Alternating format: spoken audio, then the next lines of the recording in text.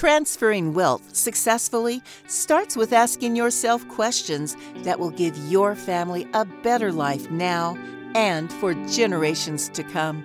In this podcast, financial professionals John and Michael from Copper Beech Financial Group guide you through eye-opening questions to help you discover the truth about your wealth. Now, on to the show. Hello and welcome to The Truth About Wealth with John and Michael Parise of Copper Beech Financial Group. Gentlemen, how are you this afternoon? Doing well, Eric. How are you?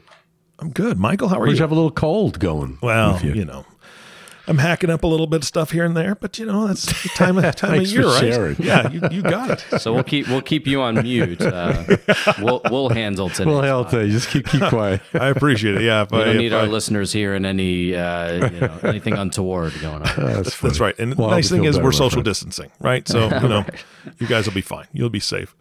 All right. We didn't come here to talk about my health, gentlemen, although that seems to have taken a turn. What are we talking about today?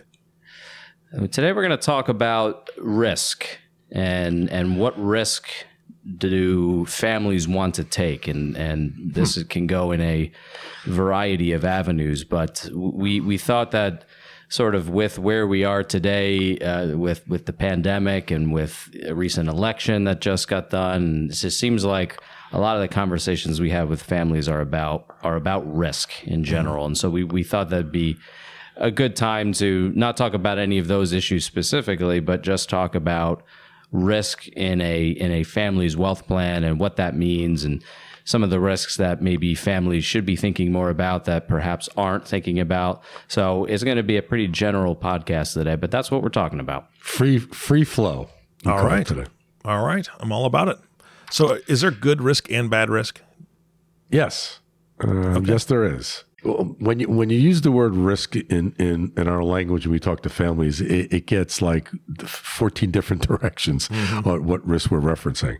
And typically when you look at planning, the risk is, first of all, not doing a plan and not focusing on the proper structure of your documents, the proper structure of your estate plan, your investment strategies. And so that we start with the basics is you got to look at what you're doing, sit with your advisors, reimagine what you're trying to accomplish from a planning standpoint, and just check it. Be aware of where you're going and what's going on. We find a lot of folks that don't work with us have that concern where there's no one guiding them on ideas and concepts about how to keep themselves out of trouble. Mm-hmm. And one of the risks, it always pops up with me and Michael, with families when they talk about their investments, they're always concerned about the markets. I mean, you've heard that, right, Eric? Yeah, of course. Yeah. It's been a bull market. It's going to go for a crash or whatever. So I have a client recently said to me, before he became a client, said to me, before I came to you guys, I was real nervous about the market. This was back in March. I bailed out of my portfolio and I went to cash. Now, what risk did he just take? One risk is he had tax risk. He didn't think about that. So I said, well, let me ask you a question. The gains in your portfolio over the last 10 years have been pretty substantial. It was, oh yeah, I had a pretty good gain. So when you sold out of your portfolio, you just triggered a huge capital gain, short-term, long-term, depending on how long you held the positions. Did you do a tax analysis before you did that? And I got this blank stare. Mm-hmm. No. Well, my advisor never coached me on that. So the risk of jumping out of a market in this particular conversation today is, what's the tax risk involved? And I know people always get into the timing issue. I'm going to get out before it crashes and I'm going to get back in before it goes up. Well, let me tell you, that doesn't work. Yeah. You have to guess twice. And most people aren't good enough to do that once, no less twice. So before you jump off the cliff when the markets get treacherous, be aware of there's also be a tax risk that you're not considering, which really erodes your performance over the last bull market, whatever it was. And it can be substantial. And I say to the clients, the risk we can manage are things like inflation risk. We can manage tax risk. We can manage in longevity risk, asset allocation risk, but we can't manage market risk, market cycle risk. Markets go up and down. They don't go straight up or straight down. They're always volatile depending on what time frame you're looking at. So you can control everything but market cycles.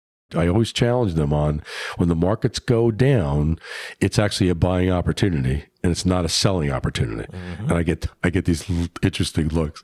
So I tell them, you have extra cash, put it into the market. And that's really one of the risks that we always are up against all the time. Yeah, I think that story you just brought up, that really, for me, what underlies that story is really emotion. And that's, I think, when you're talking about risk and how to effectively evaluate risk, oftentimes what you're competing against are your own emotions. In this particular client, his emotion of seeing the stock market go down earlier this year, which, listen, a lot of people are emotional about that. It's not a good thing to see.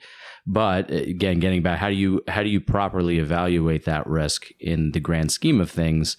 And what action should you or should not take in that sort of scenario?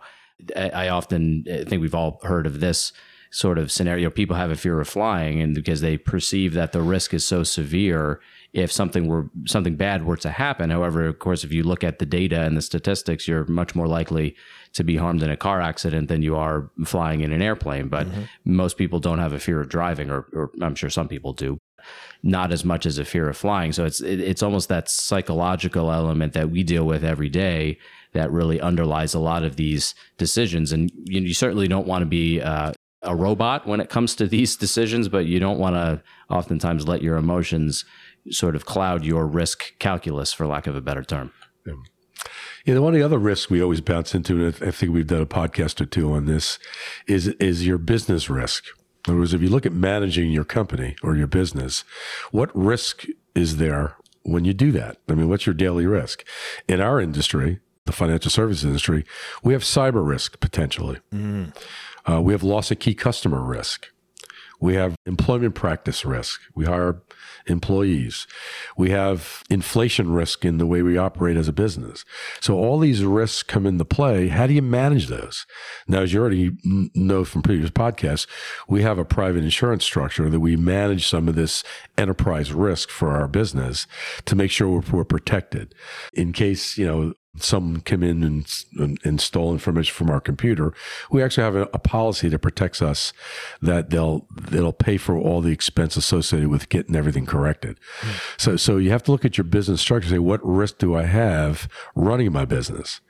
And the other risk, and Michael could probably jump in here on 4 different levels, is that what risk you have managing your business, and what if you're not here anymore? What's the impact of that risk if you don't have a succession plan in place that guides the next level of family members or a partner or your spouse? What happens? So managing these risks on a daily basis can be daunting. But you know what? I always challenge our families. We're too busy working in the business than working on the business. We kind of push them to work on the business, and that's what we're referencing. Look at your business structure and say, how do I protect it? How do I build it? How do I manage it? How I move it to the next level? And those are the conversations that sometimes we're challenged to take time to really sit down and think about. But that's the push we do with our families. I think the succession risk is the biggest one that I think we wanted to talk about today. That sometimes there's maybe my example of the fear of flying is an overly emotional response to risk or a perceived risk. I think sometimes for business owners, there's an underappreciation of the risk maybe that's associated with that succession plan or lack thereof, and what risk to the family results from a failure to really do that effectively. So I think the succession issue is really key. I mean, if you look, I think business owners, particularly sole business owners, really, really need to look at sort of what the business would look like without them there managing it. We have a lot of our clients that would have a severe risk of losing significant value in their company were they to pass away or become disabled or something else were to happen to them, that they've worked so hard building this really successful company. And it's unfortunate that they don't pay enough attention to, okay, well, what happens to all of this value if something happens to me, for my family, for my kids? That is, I think, a huge risk that we wrestle with every day. And how do you get a family to really adequately pay attention to that risk is sometimes a challenge. Out of curiosity, just this is how my brain works. Do you see it's more of an issue with men that own businesses than women? Because I know for myself, for decades, I thought I was invincible, right? I think that's a mentality a lot of guys have, and maybe that might be a hindrance to the succession planning, because no, I'm fine. I'm going to live another 30, 40 years and I'm good. I'm going to test you on that. Let me give you my answer to that. Sure. I think women have a better position than men in most cases when it comes to the decision process. Mm-hmm. If you think about that comment, is that their experience in running families, they juggle 15 different things on a daily basis. And I go back to my life, my mom who raised us, I didn't have a father, if you recall from the first podcast. Mm-hmm. And she did everything. And I watched how she operated. How the hell did she do that? Yeah. I mean, I look at Michael and his two kids, my two wonderful grandkids. I see what they do today with two parents, and they're running around crazy. My mother was all by herself with four of us. So the whole leadership of a family, leadership in a business, I think women are better suited to run things than men. Men get too... We're invincible. Yeah, it's like it'll fix itself. It'll take care of itself. I won't worry about that. Or you know what? I'll be over paranoid, and they affect things. Women have a calmness about them, and I would probably love this to do some kind of an analysis or a study to see in a certain situation who would perform better, a man or a female. I bet $1,000 on the female. Well, it's funny you mentioned that, Eric, because I had a conversation with someone in my peer group, and I was talking to them about business succession with their company, and his response that he gave me was, well, you know, I don't have time to do that. I'm just worried about growing my company right now. Mm-hmm. You know, I don't have the time to focus on that. And we said, well, that's more reason you need to focus on it. You're not, you know, because you're growing a successful company. It should, as you said, Dad, working on the business sometimes as opposed to solely working in the business is a challenge. So I think I would echo both of your statements. Sometimes men have maybe more of a difficult time with that. But I've seen women that have had difficult times with it as well. I think it may be for different reasons. If I had to pick, I think it'd be more men. You know my vote, because I had experience with it. I mean, if my mom was here, I'd vote her for president. All right. So how do you guys get somebody to sit down and actually make the decision to create a succession plan? You know, get them over that hump of either they think they're invincible or they don't have time, like you said, Michael. Ooh, that's a good question. It does depend on the family. One of the successful things that we've done, I think if you ask the business owner by his or herself, if we're in a one-on-one conversation with them, I think it's harder. I think when you get the spouse involved in that conversation, it tends to take a little bit of a different turn, because the spouse oftentimes isn't thinking as much about that as well, but they are certainly probably more concerns with that plan and being put in place, again, to protect the value of the company going to him or her were something to happen to the business owner. So I think we've been successful in when you talk with spouses together, that tends to move the needle, I think, a little bit more.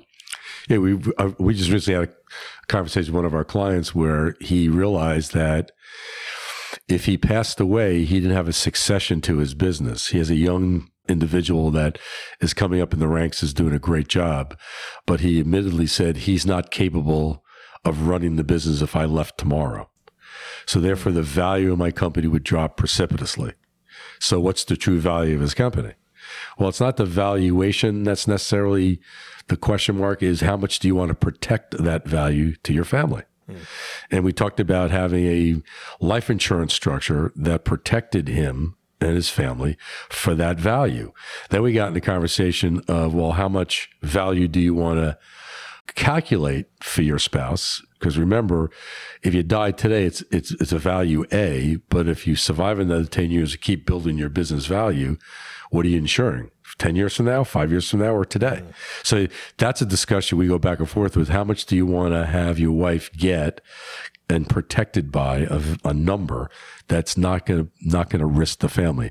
And if the company's sold for half price, that's all well and good. Or if it just goes away because you're not there, that's all well and good. Or if your young associate comes in and says, listen, I'll buy the business from you, and they pay your wife a salary for the next 10 years. All those options are on the table, but the clear, solid option would be, I just have a life insurance policy in place that if I die tomorrow, my wife gets X. And they said, I could sleep now. I could sleep nice because I know that's in place. Yeah, I think that's definitely a short-term triage type of fix to protect that. Absolutely. And I think there's a short-term way of dealing with that and then a more of a longer-term way, which is, in that example, making sure that the succession plan between those two individuals, the senior business owner and the junior associate, is nurtured and to try to minimize that. So it's a never-ending process very often for most business owners, making sure that succession plan is constantly being nurtured and just grows over time, because that ideally in that situation you want to, if you do put that life insurance contract in place and the succession plan long term is protected, now the family has both assets, that's nice. Dad, let's talk a little bit about some of the other risks that our families tend to either, I don't want to say not appreciate as much, but maybe that they're not thinking about all the time. Let's talk a little bit about asset protection risk. Yeah, we've had a couple of podcasts on asset protection concepts, and it is a big risk. It's a big risk that you've accumulated all these assets, and they're subject to claims of creditors. We often joke about, we call them in-laws and outlaws. So when you set up your estate plans, when you set up your business structures, you have to make sure that they're all designed to protect the family from those wonderful people that might go after your money.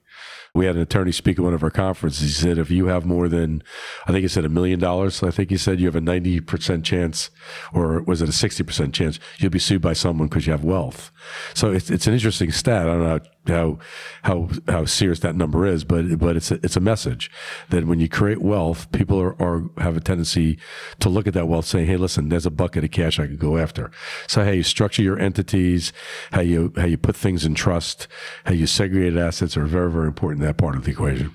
Insurance also plays a role in that too, as from a liability protection standpoint. I think that's one thing we see a lot of families don't have enough of, is if it's umbrella coverage or something along those lines, really to just protect against that eventuality, because it's one of those things that most families aren't thinking about every day. And we don't think about it every day, but it is a really, really serious thing that, God forbid that were to happen, would really cause some turmoil in the family. So that's important to think about as well. I think what you brought up on the estate planning documents is really key too, Dad, with regard to generational asset protection and using trusts. And we've had quite a few podcasts, I think, in the past on how those can be structured. And sometimes a lot of families are afraid of going down that route because they either don't understand how they operate, or they're concerned with maybe there being too much asset protection, and then the family isn't able to get access to those assets over time, which isn't the case if it's designed properly.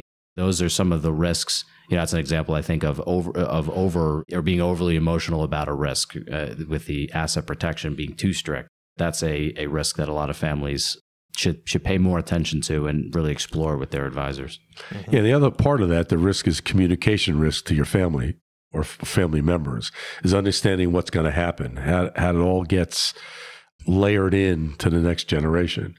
When you think about what risk occurs with that, is the misunderstanding of information. Like I remember back in, I think, again, the first or second podcast, my mom and my sister had a conversation about a certain asset that my mother said, sell it for this price. Don't sell for anything less than that. But the value of that asset was worth a lot less than the price my mom thought it was. Mm-hmm. And I went through this gyration with my sister and fought over that we have to probate the estate. And it wasn't worth that much because we had creditors, we had to pay people off, and she refused to sell the asset until she got that value. And it caused me a 27-year loss of my sister because of a communication that wasn't properly addressed. And it happens, we see it a lot with families that, kids say, well, mom promised me this or dad promised me that, and how come you got this, how come you got that? So the more you could establish a focus on how things are going to be distributed to your children, it limits the fighting. It limits that risk of losing the relationship between children as you're no longer here. Because when the core of the family goes, when mom and dad pass, there's nothing that keeps the kids together. except the kids.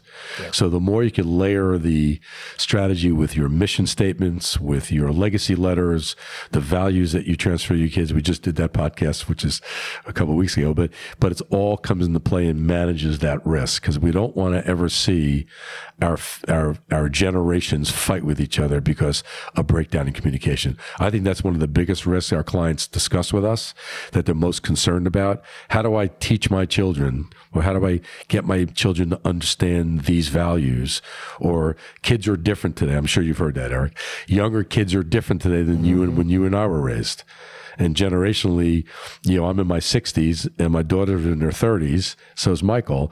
And we're like three different generations. We don't, sometimes we're not on the same page with things. And that's just a generational issue, but it's real. So the more you can get that communication in focus, the better. Yeah, I'm glad you remembered I was still in my 30s. That makes me feel he's getting old. I'm getting close to not he's getting old. He's getting out there. Yeah, I think that was all a really, really great point there. Yeah, the communication issue is, again, I think about properly analyzing that risk. I think that's another example where a family maybe perhaps doesn't fully or appreciate that risk. And again, we've talked about that study from the Institute for Preparing Heirs. I think we've mentioned it maybe on every podcast because I think it's such a good study. But it's important. But when you look at how families fail to transfer wealth successfully between generations, the major reasons are a lack of communication and a lack of preparing their heirs for the wealth that they're going to inherit. The families need to be aware of that risk, because it's a big one that very often they aren't thinking about because they're either not trained to think about it, which is why families hire us, because we help push that needle as well. That is a really key risk. What about tax risk? Oh, my favorite topic. we mentioned it earlier in the podcast, but taxes are always an important topic with our families, as far as how much they pay, how much they can preserve in doing tax planning, how do we transfer wealth on a tax efficient basis. And when you look at all those components, taxes play a very important role in our planning forever. And if you look at just what's gone on with the election and changing hats, it appears that Biden's going to be our next president.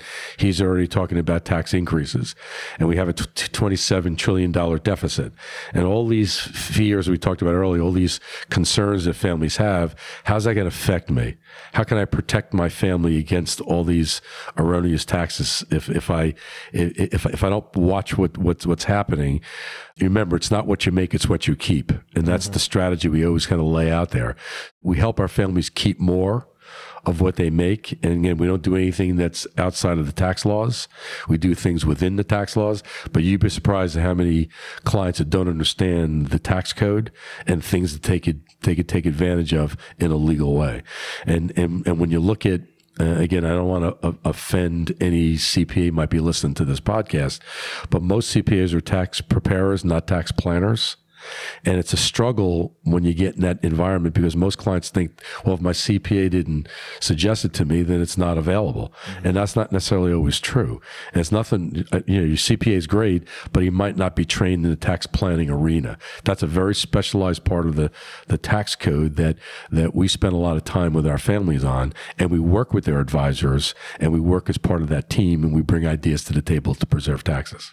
I think you bringing up the accounting teams is a really good point, and I think it's interesting from our experience in working with a lot of advisors in a lot of different arenas with a lot of families, that the tax planning side of things does sometimes get pushed on the back burner, unfortunately. But I think a lot of times, families, I think when you're talking about risk, I think it's important for them to, again, what risk do you want to take? And when it comes to tax planning, there's a balance that families have to, I think, always abide by, where am I taking advantage of all of the tax planning tools that are available to me, and where is that line drawn, or where am I going too far? And we see some advisors and families that err too far on the conservative side, and I think that they don't necessarily look at both sides of that ledger, because what we have to sometimes put in perspective is that and that's, again, perfectly fine if you do not want to go down that route. But if you go down that route, you have a 100% chance of paying those tax dollars. Mm-hmm. So what risk do you want to take? Do you want to pay 100% of the taxes, or do you want to take maybe a different track and work on lowering that, again, completely legitimately, but do you want to go down that route? And sometimes the advisors have to, I think, kind of lay those options out for the family, let the family decide a little bit more. Yeah, it goes back to the investment risk I mentioned earlier. I'll give you a scenario. I think in one of the podcasts we talk about, we asked a very simple question to a new client, and it goes like this. When you look at your portfolio returns last year, what was your net composite rate of return at the end of the year? And I get blank stares. They don't even know what that is. Mm-hmm. And basically what that means, if you recall, Eric, is you got a rate of return on your portfolio minus your fees you're being charged by the mutual funds or investments that you're working with. Then your advisor charges you a fee. But the biggest cost is your tax cost. Because remember, mm-hmm. unless it's in an IRA, any gains in that portfolio are subject to a capital gain tax on those earnings, whether it's short-term or long-term taxation issues. Managing that's critical, and here's how simple it gets. The more you can preserve in taxes, the more your account value will grow. It's a compounding effect that if I could save a client $100 in taxes and invest it properly for the future, that 100 could go to 500. So every dollar we save a family in taxation, whether it's the estate tax, whether it's income tax strategies, or whether it's investment returns for capital gains, and when you look at all those components, tax have a big risk in family wealth depletion. So the more we preserve, the more we can grow, the more we can create wealth for the generations. Guys, this has been fantastic. I mean, obviously, I always like spending time with you. I always learn something new. But I am going to try to help the audience reduce a risk that you didn't talk about. You ready? Yes, sir. Okay. The risk of not doing anything. And yes. I think that's a huge thing that people just get stagnant, procrastination. Yeah. They just don't make a move. So let's eliminate that risk right now. How do they reach out to talk to you and just begin a conversation? That probably should have been the first risk we talked about. Thank you. I got that covered. So you can contact us if you want to give us a call. Our phone number at the office is area code 856-988-8300, and our website is www.cbfgllc.com. Perfect. And the nice thing is that's the easiest risk to eliminate right now, just by reaching out and talking to the team at Copper Beech. Guys, great podcast today. Thank you so much for your time. Thanks, Eric. Feel better. Yeah, thank you. Yeah, I'll work on that. I'll try to eliminate that risk with the doctor. So there you go. I'll talk to him tomorrow. All right. And the last thank you, of course, goes to you, the listening audience. Thank you for tuning in and listening to the Truth About Wealth podcast with John and Michael Parise. If you have not subscribed to the podcast yet, please click the subscribe now button below. This way, when John and Michael come out with a new podcast, it'll show up directly on your listening device. This makes it much easier to share these podcasts with your friends and family. Again, thank you so much for listening today. For everyone at Copper Beech Financial Group, this is Eric Johnson reminding you to live your best day every day. And we'll see you next time. Thank you for listening to the Truth About Wealth podcast. Click the subscribe button below to be notified when new episodes become available. The information covered and posted represents the views and opinions of the guest and does not necessarily represent the views or opinions of Copper Beech Financial Group. The content has been made available for informational and educational purposes only. The content is not intended to be a substitute for professional investing advice. Always seek the advice of your financial advisor or other qualified financial service provider with any questions you may have regarding your investment planning.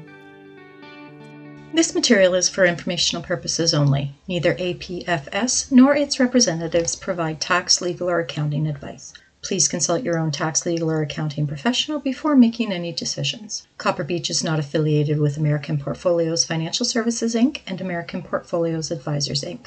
Securities offered through American Portfolio Financial Services, Inc., a member of FINRA SIPC, investment advisory and financial planning services offered through American Portfolio Advisors, Inc., an SCC registered investment advisor. These opinions are subject to change at any time without notice. Any comments or postings are provided for informational purposes only and do not constitute an offer or a recommendation to buy or sell securities or other financial instruments. Readers should conduct their own review and exercise judgment prior to investing. Investments are not guaranteed, involve risk, and may result in a loss of principal. Past performance does not guarantee future results. Investments are not suitable for all types of investors. Copper Beech is an unaffiliated entity of American Portfolios Financial Services, Inc. and American Portfolios Advisors, Inc. Any opinion expressed in this forum is not the opinions of American Portfolio Financial Services, Inc. and American Portfolio Advisors, Inc., and have not been reviewed by the firm for completeness or accuracy.